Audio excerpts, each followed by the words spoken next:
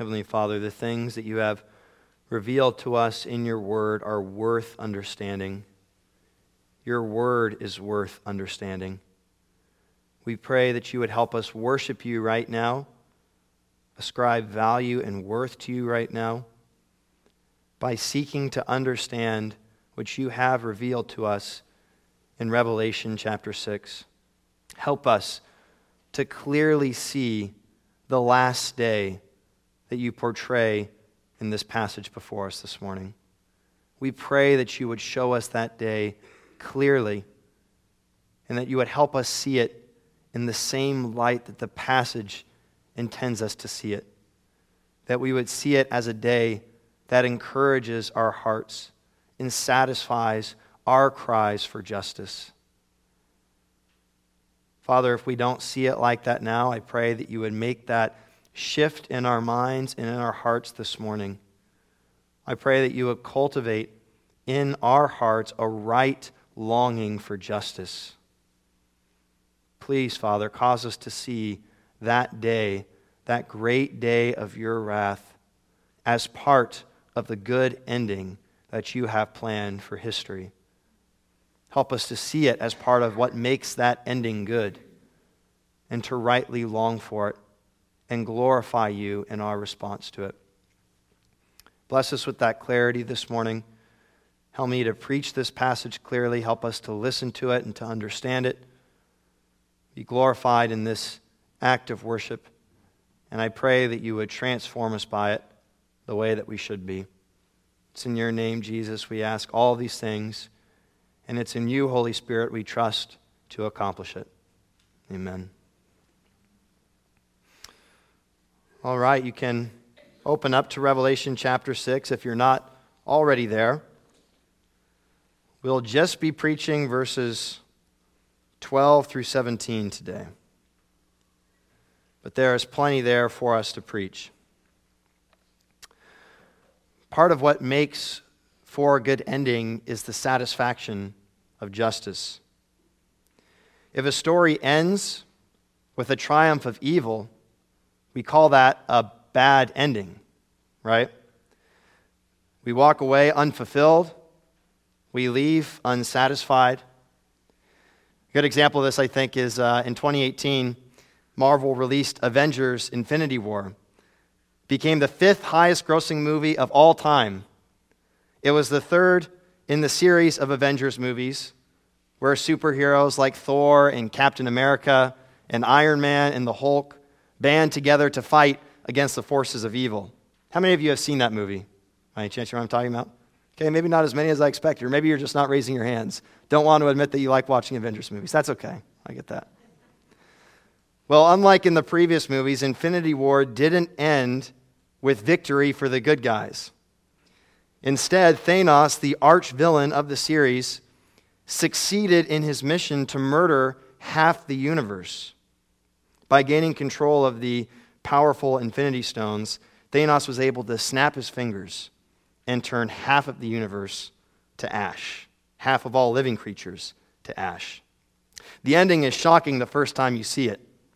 Thanos gets away with mass murder, and we see him afterwards depicted on an idyllic planet, satisfied in his wicked accomplishment. How did you feel the first time you watched that ending? Did you leave satisfied? Or were you dying for there to be a sequel, for the next movie to come out soon? It can't end this way, right? Evil can't prevail. Well, in 2019, Marvel released the final film in the series, Avengers: Endgame, and it became the 2nd highest grossing movie of all time. Perhaps that says something about our desire for a good ending. Audiences certainly got one. The heroic Avengers gained control of the Infinity Stones themselves and undid all the effects of Thanos' evil. They brought back everyone he killed. And not only that, but fitting justice was brought to the wicked villain and his armies. With the snap of a finger, Iron Man turned Thanos and all of his forces of evil to ash, just like Thanos had done to others. Justice was satisfied. That's a good ending. That's a good ending. Now, in the book of Revelation, God reveals the ending of his story, which is the story of history. And it's an ending that weaves together those same two threads I just mentioned in an even more magnificent way. The effects of evil are undone, and justice is satisfied. The effects of evil are undone, and justice is satisfied. Our passage today draws attention to that last thread, the satisfaction of justice. You'll recall how the Apostle John was taken up to the throne room of God in his vision. In Revelation 4, he saw the holy, holy, holy God seated on his throne. And in Revelation 5, he saw the scroll of destiny, which describes the last days, the time between Jesus' first and second coming. And that scroll, it was sealed with seven seals. And only the God-man, only Jesus, who John sees standing as a lamb that had been slain, only he was able to open the scroll, because only he could fulfill the contents of it. The breaking of each seal describes a piece of the history between Jesus' comings, which of course includes the time that we're living in today. And there are 7 seals. The number 7 may signify the completeness or fullness of the vindication of God's righteousness. We saw last week in the first 4 seals that God's temporal judgments on evil were depicted with vivid apocalyptic symbolism. The first 4 seals revealed that before the final judgment, God is exercising his judgment on sin in space and time in the course of history through things like war and famine and plague and death, temporal judgments, which also function as a precursor to the final judgment. The breaking of the 5th seal directs us to an altar. But instead of seeing slain animals on the altar, John sees what?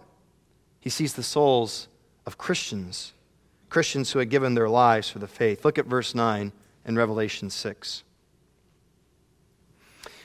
When Jesus opened the 5th seal, John says, I saw under the altar the souls of those who had been slain for the word of God and for the witness they had borne. They cried out with a loud voice, O sovereign Lord, holy and true, how long before you will judge and avenge our blood on those who dwell on the earth? Then they were each given a white robe and told to rest a little longer until the number of their fellow servants and their brothers should be complete, who are to be killed as they themselves had been. So sorry, he doesn't see the slain Christians on the altar. It's under the altar, but he hears them crying out for justice, and God tells them to rest. He tells them to rest because there were still more saints who would offer their lives in accordance with God's plan and for his glory. But until then, the evil world would not receive what it deserves. Justice will not be satisfied. And if justice is not satisfied, those who long for justice will not be satisfied. They will cry out with the martyrs in verse 10, how long before you will judge, O Lord? We should not be satisfied when the world appears to get away with the murder of God's people. We should not be satisfied with Avengers Infinity War, with Thanos appearing to get away with mass murder. We should long for justice. We should ache for the ending that's anticipated in the 5th seal when the number of martyrs is complete. That ending finally comes with seal number 6. And like Avengers Endgame, this is the ending that we've been waiting for. When it comes, it should be glorious and satisfying to our souls. I hope we can see these verses in that light today. It may be a different light than you're used to seeing that final day, but I think it's the light that the passage is intended to be seen in. The 6th seal is the day of the Lord. It is the great day of God's wrath, the day of judgment. And while we might not see it as such, that day is the answer to the cry of the 5th seal. It fulfills the deep longing of our hearts for justice. It is the ending that brings encouragement and satisfaction to God's people. So 2 questions for you. What is that day, and what impact should it have on us? We'll see a couple of things about that day from the passage this morning. First, that day is the end of the world. And second, that day is the day of judgment. Thirdly, we'll look this morning at one way that day should impact you. It should bring satisfaction. Yes, it should bring satisfaction to you. It's an answered cry. What do we mean by that? We'll see in a little bit. So first, the end of the world. Second, the judgment of the world. And third, an answered cry. Here's the main point that I want to draw out of the 6th seal this morning. Are you ready? Justice will be satisfied, so the just will be satisfied. Justice will be satisfied, so the just will be satisfied. Let's take a look first at what John reveals to us about that day. Point number 1, the end of the world. As Jesus breaks the 6th seal, we get a new revelation about the last days. But this revelation is different from the others, because this seal reveals to us the beginning of the end. Let's read together verse 12. John says, "When Jesus opened the 6th seal, I looked, and behold, there was a great earthquake, and the sun became black as sackcloth. The full moon became like blood, and the stars of the sky fell to the earth as the fig tree sheds its winter fruit when shaken by a gale. The sky vanished like a scroll that is being rolled up, and every mountain and island was removed from its place." What a mind-blowing sight. Right? In his vision, John sees the universe falling apart. The very fabric of nature itself is unraveling. All the regularity and the order of the cosmos is collapsing. It's breaking down. I want you to try to see for a second what John was seeing. Just imagine it in your mind with me. You can close your eyes if it helps. Creation is dissolving. Look at the earth. Picture the earth. There it is, shaking. But it's not just an ordinary earthquake like some in John's audience may have had personal experience with. This is, John says, a great shaking of the earth. A shaking that might hearken us back to the descending of God on Mount Sinai in the book of Exodus. Perhaps we're to infer here that God himself is coming onto the scene. But now look at the sky. What happened to the sun? It's black, right? That's not its normal color. Instead of shining and illuminating the world with its light, the sun itself is dark. The sun is dark. And it's not just dark. John says it's black as sackcloth. Sackcloth, as you probably know, is a garment of mourning. And look at the moon, John says, it's darkened too. The moon has become like blood. I want you to put a pause on that picture and try to imagine a fruit tree, if you will. And imagine that tree being shaken by the wind. See the wind blowing and shaking the fruit off the tree so that its fruit falls to the ground.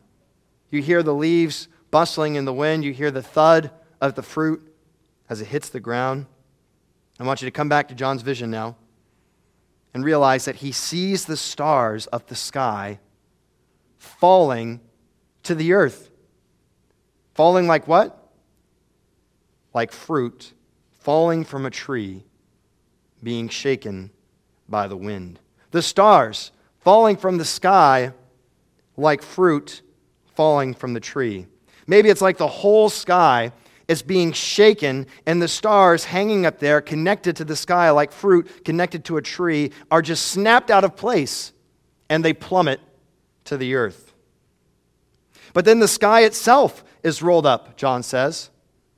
Picture the sky spread out like a big scroll above us, a scroll that's split in the middle with the parchment going out in both directions, half to the left, half to the right. And then imagine that scroll, that giant scroll, being rolled up to the middle. That's the sky. The sky is being rolled up. Or perhaps instead we're supposed to imagine that the sky is vanishing, like the way the writing on a scroll disappears when it's rolled up. The sky is gone. The sky's been rolled up like a scroll. And then last but not least, John, he sees the islands in the mountains. Picture them in your mind with me. The mountains and islands, which, like one scholar suggested, may be among the most stable features of the world. They're what? They're destabilized. Or rather, as John says, they're removed from their place. What an overwhelming sight. What a breathtaking sight.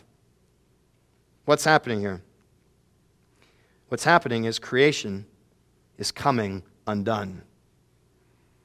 The cosmos is being violently and cataclysmically dissolved. What's being pictured here for us is the end. It's the end. No more light from the sun, no more stars in the sky, no more sky. The stable mountains and islands are removed from their places. This is game over, right? Now we've been in Revelation long enough to know that as a work of apocalyptic literature, just like other writings in that genre, Revelation employs vivid imagery and symbolism to communicate its message. So we must not take these images literally. And by that I mean the sun will not necessarily turn black, nor the stars actually fall from the sky. I mean, you can imagine if even one of them fell from the sky, that would be the end of the entire earth, right? In fact, if we were to interpret this passage literally, it would be inconsistent with itself. Because if the mountains are removed from their places, how will the wicked flee to the mountains? Clearly, these images are not intended to have a one-to-one correspondence with the realities that they represent. But that said, I don't think these images are merely poetic for massive social or political upheaval or something like that. I also think that they're more than metaphors for judgment. Some might try to limit it just to that, particularly in light of the Old Testament imagery that's being drawn upon here, as we'll see in a second, and in light of things like how, as one scholar proposed, for example, the stars could have been understood as heavenly powers, or the mountains could have been viewed as forces of evil. It's possible. I do think we're intended to think of judgment here. We'll look at that again momentarily. But I also think that the imagery in the sixth seal, while it shouldn't be taken literally, does point to a real physical phenomena of some kind. What that will look like exactly, I don't know. The Apostle Peter, in one of his letters, he seems to speak of something similar when he says in 2 Peter 3:10, "The day of the Lord will come like a thief, and then the heavens will pass away with a roar, and the heavenly bodies will be burned up and dissolved, and the earth and the works that are done on it will be exposed." This seems to be referring to a physical reality, an actual disruption of the created order that occurs on that great day when God comes again. Just let that hit you for a second. Just let that sink in. That the regular functioning of the natural world, all of the stability, the order of things that we're so accustomed to, that will not continue forever. There will be a time, a real time in the future, an exact number of hours and minutes from now, when the Creator himself will dramatically intervene in creation, and the physical world as we know it will be disrupted. That will actually happen on that day. I think that the imagery of cosmic dissolution here also reveals the finality of that day. That day is the last day. It's the last day. This is the end of the world, at least as far as we know it. In the book of Revelation, this is the first time we come to the end. As we continue on the book, we'll arrive at that last day a few more times. and we'll have a chance to consider it further. But in our first encounter with that day, what we see are cataclysmic images of cosmic catastrophe. Images that tell us this is the end. This is the end. The imagery here, though, I think reveals something else too. Something that may not be as apparent to us if we're not well versed in the Old Testament. The imagery reveals that this final day will be a day of wrath. What is that day? It is the end of the world, and it is the judgment of the world. Point number 2, the judgment of the world. Let's go ahead and journey back to the Old Testament together. I want you to listen to the words of Isaiah's prophecy of judgment against the nations, or perhaps particularly against the nation of Edom in Isaiah chapter 34. He said, starting in verse 2, "The Lord is enraged against all the nations and furious against all their host. He has devoted them to destruction. He has given them over for slaughter. Their slain shall be cast out, and the stench of their corpses shall rise. The mountains shall flow with their blood. All the host of heaven shall rot away, and the skies roll up like a scroll. All their hosts shall fall, as leaves fall from the vine, like leaves falling from the fig tree." Sound familiar? The imagery is similar.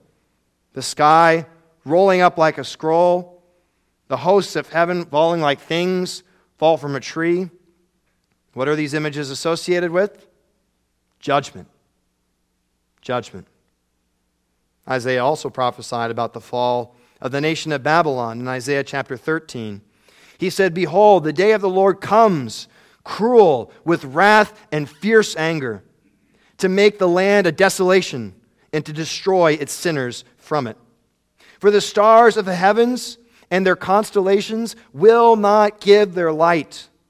The sun will be dark at its rising, and the moon will not shed its light." Sound familiar? Isaiah continues. This is God speaking now. "I will punish the world for its evil, and the wicked for their iniquity. I will put an end to the pomp of the arrogant, and lay low the pompous pride of the ruthless. I will make people more rare than fine gold, and mankind more rare than the gold of Ophir. Therefore I will make the heavens tremble, and the earth will be shaken out of its place at the wrath of the Lord of hosts in the day of his fierce anger." What is Isaiah addressing?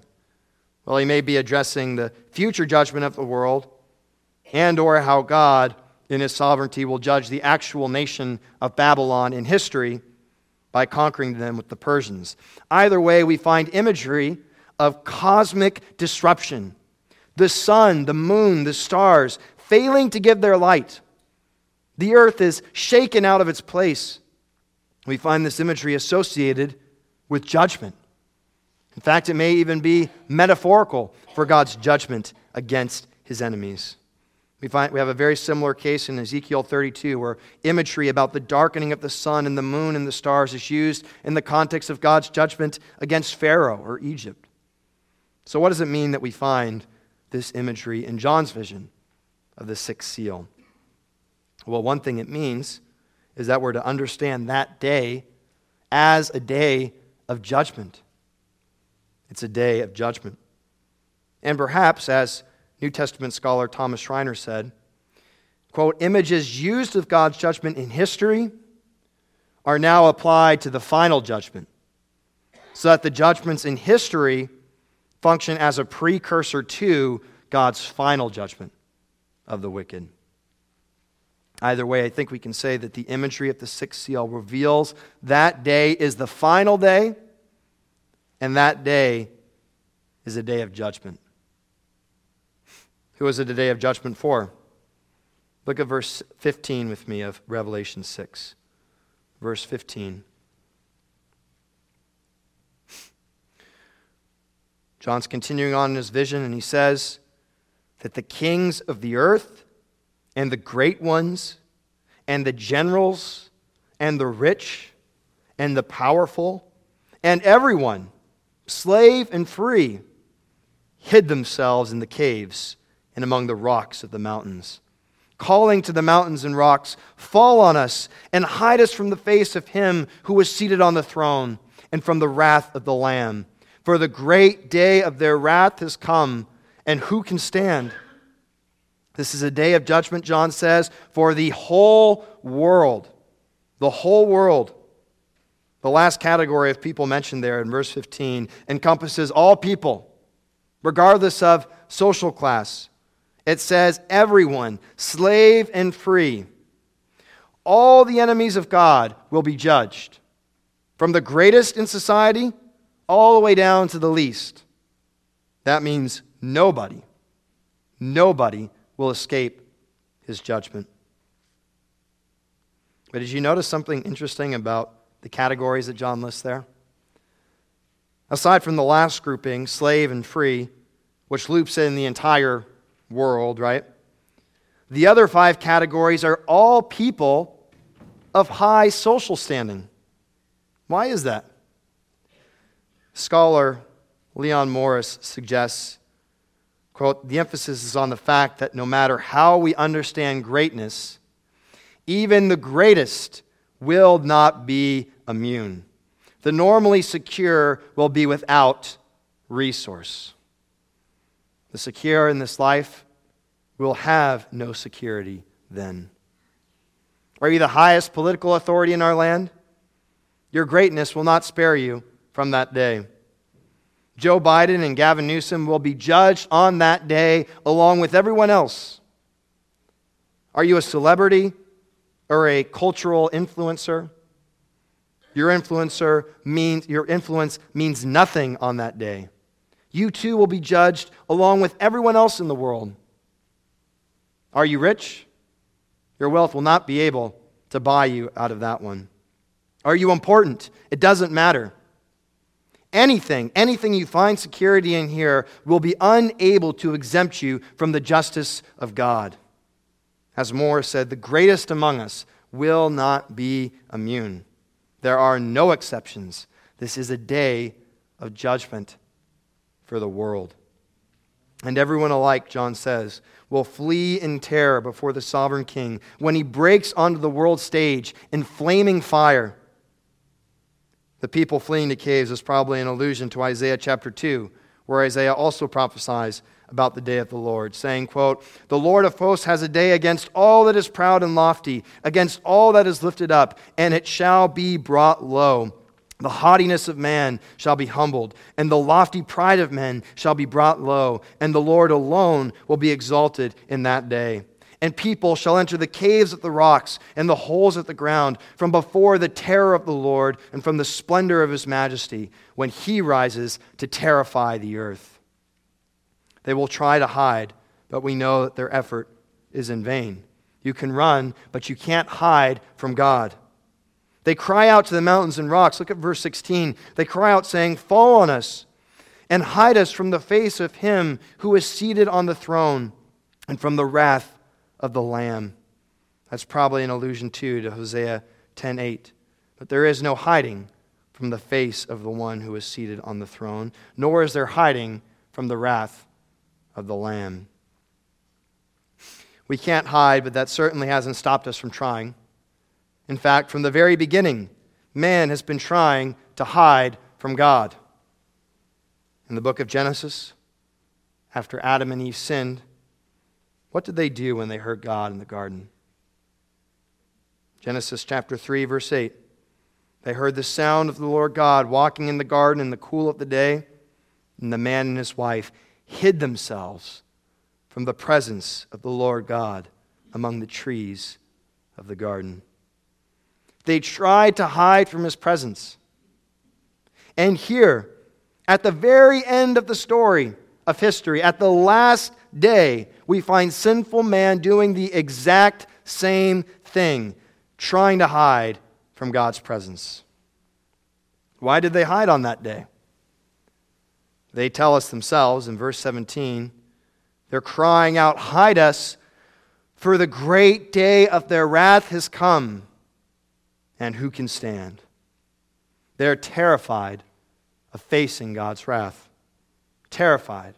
Who can stand, they say? What's the answer? No one. No one can withstand the wrath of God. The word here, to stand, may convey, as one dictionary put it, something like, quote, standing firm so as to hold one's ground in battle. Nobody can hold their ground against God's fiery wrath. No one can hold their ground when God comes against them. Here are the words of the prophet Nahum. He says, "Who can stand before God's indignation? Who can endure the heat of his anger? His wrath is poured out like fire, and the rocks are broken into pieces by him. The Lord is good, a stronghold in the day of trouble. He knows those who take refuge in him. But with an overflowing flood, he will make a complete end of his adversaries and will pursue his enemies into darkness." Nahum says that his people will be saved from his wrath, and we'll actually see the blessed condition of his people in the next chapter in Revelation 7, which may be intentionally contrasted with the fate of the wicked here in Revelation 6. But God's word makes clear, as for his enemies, they will face certain doom. His enemies call that day the day of their wrath. Verse 17 says, "The great day of their wrath has come." Whose wrath is it? Verse 16, it's the wrath of him who is seated on the throne and the wrath of the Lamb, who is Jesus. This is the day of their wrath. Their wrath. What is wrath? Not a word that we use too often outside of theological context. In our passage today, wrath might mean the just punishment that's issued forth from God's anger against evil. The just punishment that's issued forth from God's anger against evil. And yes, God is angry. The King of the universe is angry. He has a deep, burning anger against evil. Maybe you say, that's strange. I thought God was a loving God. He is. And that's precisely why he is wrathful.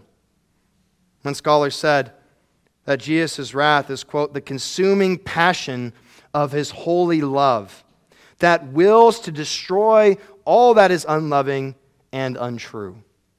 Let me read that again. His wrath is the consuming passion of his holy love that wills to destroy all that is unloving and untrue. Because God loves, he hates. Here's an illustration for you. Do you love your friends? Do you love your children? Think of a time, an actual time in your life, when they were mistreated somehow. Remember it in your mind and ask yourself, how did you feel when that happened? When the one that you loved was mistreated? Were you okay with it? Or did it anger you at all? I hope it made you angry. God's love makes him angry. He loves all that is good, all that is true, all that is beautiful. And so he hates all that is evil and all that is false. It is because God loves his creation. And it's because of God's love for himself, the love within the persons of the Trinity itself, that God hates all sin. His anger is pure, it is righteous, it is just, and in his anger he will execute justice. That day will be a day of wrath. This is the day that the Bible calls the day of the Lord. In fact, the image of the moon turning to blood is also found in Joel chapter 2, which is a prophecy about the day of the Lord. The day of the Lord is the day the Lord intervenes. It is the day he intervenes to judge or to save. Whether it's a 24-hour day or not, it doesn't matter. That day is the time of God's intervention.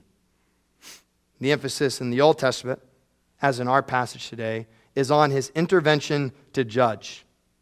In fact, the Bible uses that phrase of other days in history. It says there have been other days of the Lord in history. Other days that God has, in his sovereignty, acted to judge evil. We read from Isaiah 13 earlier, where Isaiah was prophesying about the fall of Babylon, and he refers to that event as the day of the Lord. His prophecy was fulfilled in 539 BC. And yet, at the same time, in light of the rest of Scripture, we know that those days in the past, those days of the Lord in the past, point us to that day in the future. That day where God will intervene finally and decisively to judge all evil. One scholar put it well. He said, quote, "This prophetic expectation of a final climactic event which is cosmic in scope is not inconsistent with the fact that the biblical writers sometimes applied Day of the Lord to past events, such as the destruction of Jerusalem in Lamentations 2:22 and the defeat of Egypt in Jeremiah 46:10. He says, in biblical thought, these past events represent the future and tend to merge into it, foreshadowing the time when all human wickedness will be judged. Human pride and arrogance will be exposed, and any power opposed to God will be deposed. As verse 17 says, the sixth seal reveals the great day of their wrath. This is the day of the Lord, the ultimate intervention of God to judge. This is the grand finale, the final or the inauguration of the final judgment. There will be no more temporal judgments in history, like we saw with the first four seals. This time, all the wicked will be judged, from the greatest in society to the least, and each will fully receive the wrath that they deserve. What does this mean? Well, one thing it means is that justice will be satisfied on that day. Justice will be satisfied. On that day, God will satisfy justice perfectly. So when we take a step back, we see first, point number one, that that day is the end of the world. And secondly, we see, point number two, that that day means the judgment of the world. The world will be judged on that day. Let me ask you, is that day part of the good ending that you long for? Is it? My suggestion to you is that it should be. We'll take a look at that together at point number three. Point number three, an answered cry. You can go ahead and look at the passage again with me. One important thing to notice about the sixth seal is that it's the sixth seal. And by that I mean it follows the fifth. What did we see in the fifth seal? We saw the souls of slain Christians loudly crying out to God in verse 10. Look at verse 10. O sovereign Lord, how holy and true, how long before you will judge and avenge our blood on those who dwell on the earth? The sixth seal is the answer to their cry. It is when the one on the throne and the Lamb, who is Jesus, judges the world and avenges the blood of his people. They are avengers from heaven, the true heroes, not fictional superheroes, but the mighty agents of light, dramatically intervening in the world of darkness to bring all evildoers without exception to fitting justice. This was the ending longed for by the martyred saints, and I would add, by all who truly long for justice. That day of wrath, is an answered cry. So what impact should they have on you? Well, there are many, I think. But in light of the context, I'd say that day should bring you satisfaction. it should satisfy you. Does it? When you read that passage, is that the impact it has on you? Does that day answer the cry of your own heart? Is that part of the ending that you long for? Maybe you say, it's hard for me to rejoice in the day of God's wrath. I don't want anyone to experience the wrath of God. And on top of that, I know how sinful I am. I know that I was an evildoer, just like everyone else, and that I deserved His wrath. If God had given me justice, it would mean an eternity of conscious torment in hell for me. You'd be right in saying all of that. In fact, the only reason that you wouldn't be among those who hide themselves in the caves and call out to the mountains and rocks, fall on us and hide us from the face of Him who is seated on the throne and from the wrath of the Lamb, is because of the Lamb Himself, Jesus. He is the only reason. That wrathful Lamb from heaven, who will bring justice to the wicked world, is the one who first came to be slain as a sacrificial lamb for the wicked world. Jesus came to save you from God's wrath. He took God's awful wrath in your place on the cross. All those who repent of their sins and trust in Jesus to save them, He makes righteous. So that what? Instead of hiding from the presence of God, like Adam and Eve did in the garden, and like all who remain in their sin will do on that last day, instead of hiding from God, you can enter God's presence and enjoy Him and know Him forever. So it is right for you to desire for all to be saved. That is the desire of God Himself. Peter says in 2 Peter 3:9 that God, quote, is not wishing that any should perish, but that all should reach repentance. We should always pray for God's mercy over His justice. It's right for us to want salvation instead of judgment.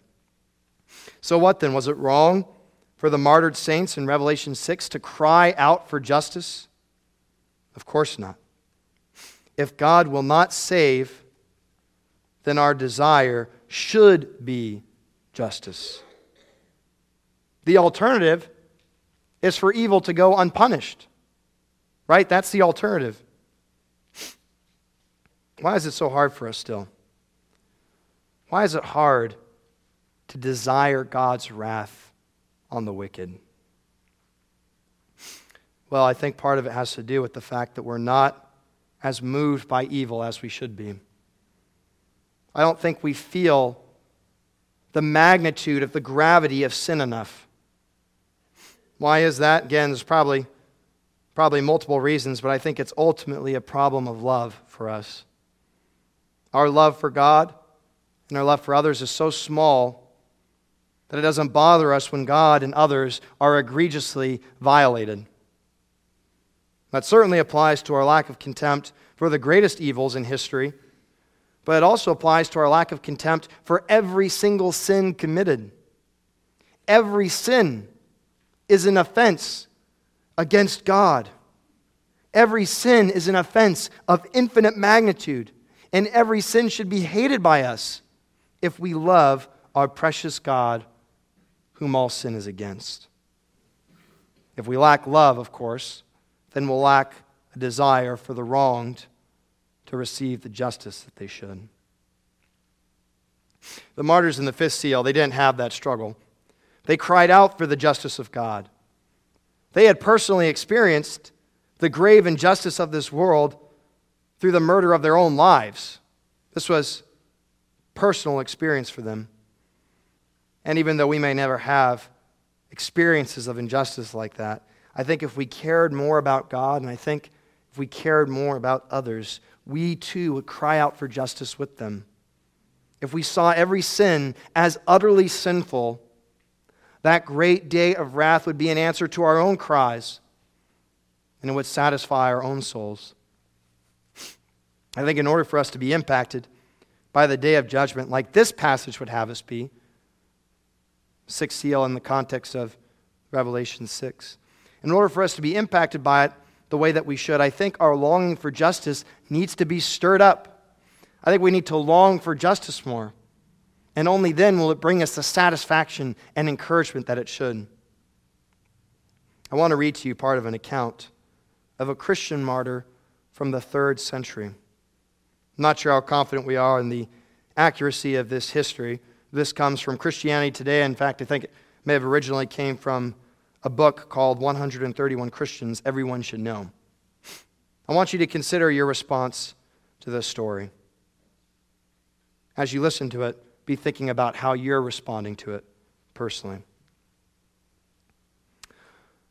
Perpetua was a Christian noblewoman who at the turn of the 3rd century lived with her husband, her son, and her slave Felicitas in Carthage, in modern Tunis. According to a different source, she was around 22 years old and was the mother to a nursing child. At this time, North Africa was the center of a vibrant Christian community.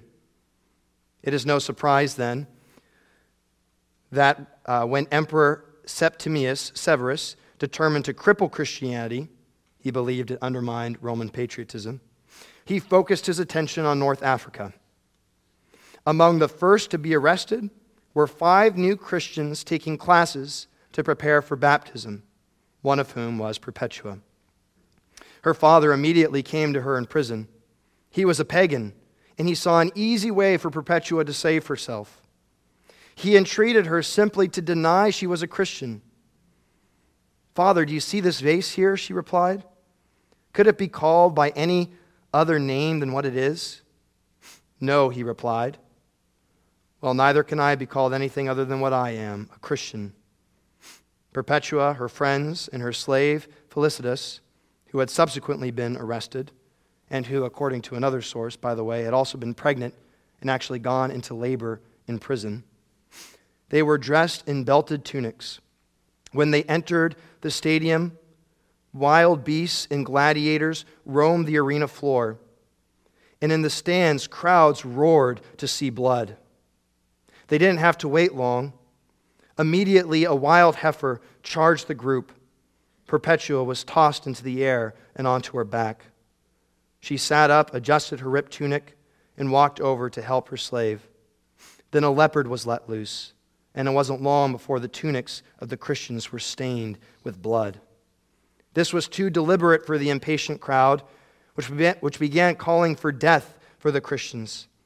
So Perpetua, Felicitas, and friends were lined up, and one by one were slain by the sword. 2 women, 2 young women, horrifically slaughtered for their faith like animals, and their children now motherless. What evil, right? What unspeakable injustice. And like we talked about last week, can you imagine that happening to one of the women in our own church? To one of our wives, maybe? Would we not cry out with the martyrs in Revelation 6 for justice? Would we not long for the blood of our wives or our sisters in Christ to be avenged? Would that great day of the Lord not bring satisfaction to our broken hearts?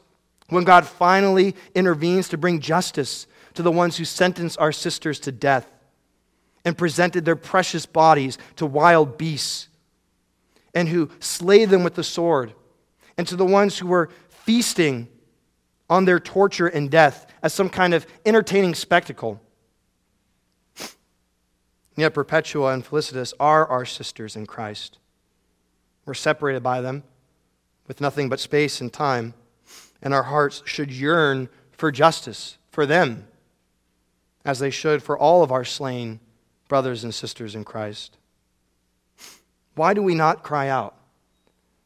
Why do we feel so little of the magnitude of evil?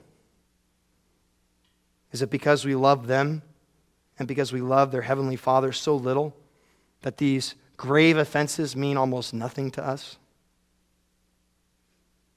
What comfort the revelation at the sixth seal should have brought to Christians facing persecution in John's day. It should bring comfort to us too if we love our persecuted brothers and sisters. But I don't think it will ever impact us like that if we're not disturbed by evil in the first place. Consider even the great evil in our own land.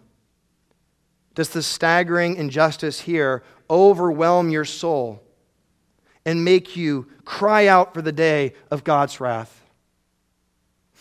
In our own country, did you know that since Roe v. Wade in 1973, we have murdered over 63 million babies? 63 million people. That should take your breath away. Around 1 million people live in San Jose. Imagine the entire population of our city slaughtered. Everyone killed, their life unjustly taken from them. And yet in the United States alone, in just our own country, we have murdered a population of over 60 San Jose's. And not just people, but babies. Babies. Precious little baby boys and girls, innocent, that we slaughter in the womb. We kill them with pills. We kill them with lethal injections. We kill them by tearing them apart limb by limb when they're too big to kill the other ways. And we pay others to do this for us. And then sometimes they even fix price tags to their body parts. The body parts of our precious children whom we had them murder. And then they sell those body parts for profit. How dare they? How dare they do that to the precious little image bearers of God? How could they do that to God? How can you hear of unspeakable evil like this and not cry out to the Lord for His wrath? To not cry out for them to get what they deserve? What is wrong with us? Are we so unfeeling? Do we love God and these children so little that justice for them is of no importance to us? How can we not weep over the bloodshed in our own neighborhoods and long for God to bring fitting justice? If He will not save, then we should cry out for His justice. It's obvious, I think, that this should be our response to the greatest of sins. But this should also be our response to all sin. When we see sin as utterly sinful as it is, when we see it as the egregious offense that it is to our most holy and good and precious God, whom we love more than anything else. The great day of God's wrath was an answered cry for the martyrs. It is an answered cry for you. Is it an answered cry for you? If not, it should be. If you find yourself unmoved by the magnitude of evil in this world, then go before God in prayer and seek forgiveness for your lack of love for Him and for others, your lack of love for all those who are so egregiously wronged by the wickedness of this world. And pray that He would cultivate in your heart a right longing for justice by inflaming your love for Him and your love for others. Ask Him to give you the same love that He has. If your heart does cry out for justice, then let that day be the answer to your cries. Let that day satisfy your longing, as it will for the martyrs in the fifth seal. Justice will be satisfied, so the just will be satisfied. Justice will be satisfied, so all the just will be satisfied. We've seen that the sixth seal reveals the final day, the end of the world. We've also seen that the final day is the day of wrath for the world. The seal reveals the arrival of the final judgment. And in the context of Revelation 6, that day of wrath is an answered cry. It is the answer to cries for justice and should be a source of encouragement to all those who are grieved by the evil of this world. The ending of God's story is not an ending that leaves evil unpunished and the righteous longing for more. It is a good ending. It's an Avengers Endgame-like ending. It's an ending that brings justice to the wicked. May we rightly long for justice ourselves and see that day as the answer to our own cries. And may the coming satisfaction of justice truly satisfy our hearts of love like it should. Let me pray that God would do that right now for us.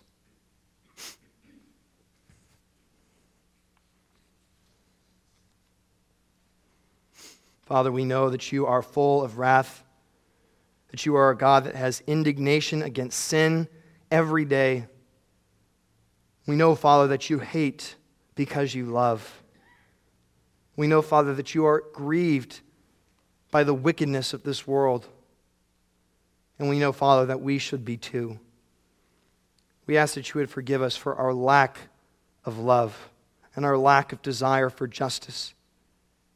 Justice for you who is wronged most of all, and justice for all those who are wronged in this world. We pray, Father, that you would increase our love by your Spirit, and in so doing, increase our longing for justice. Let us rightly long for justice, and let us see that day revealed to us in the sixth seal as the answer to our cries. Let it bring us the satisfaction that it should, for your glory. We pray this also out of your love for us. It's in your name, Jesus. Amen.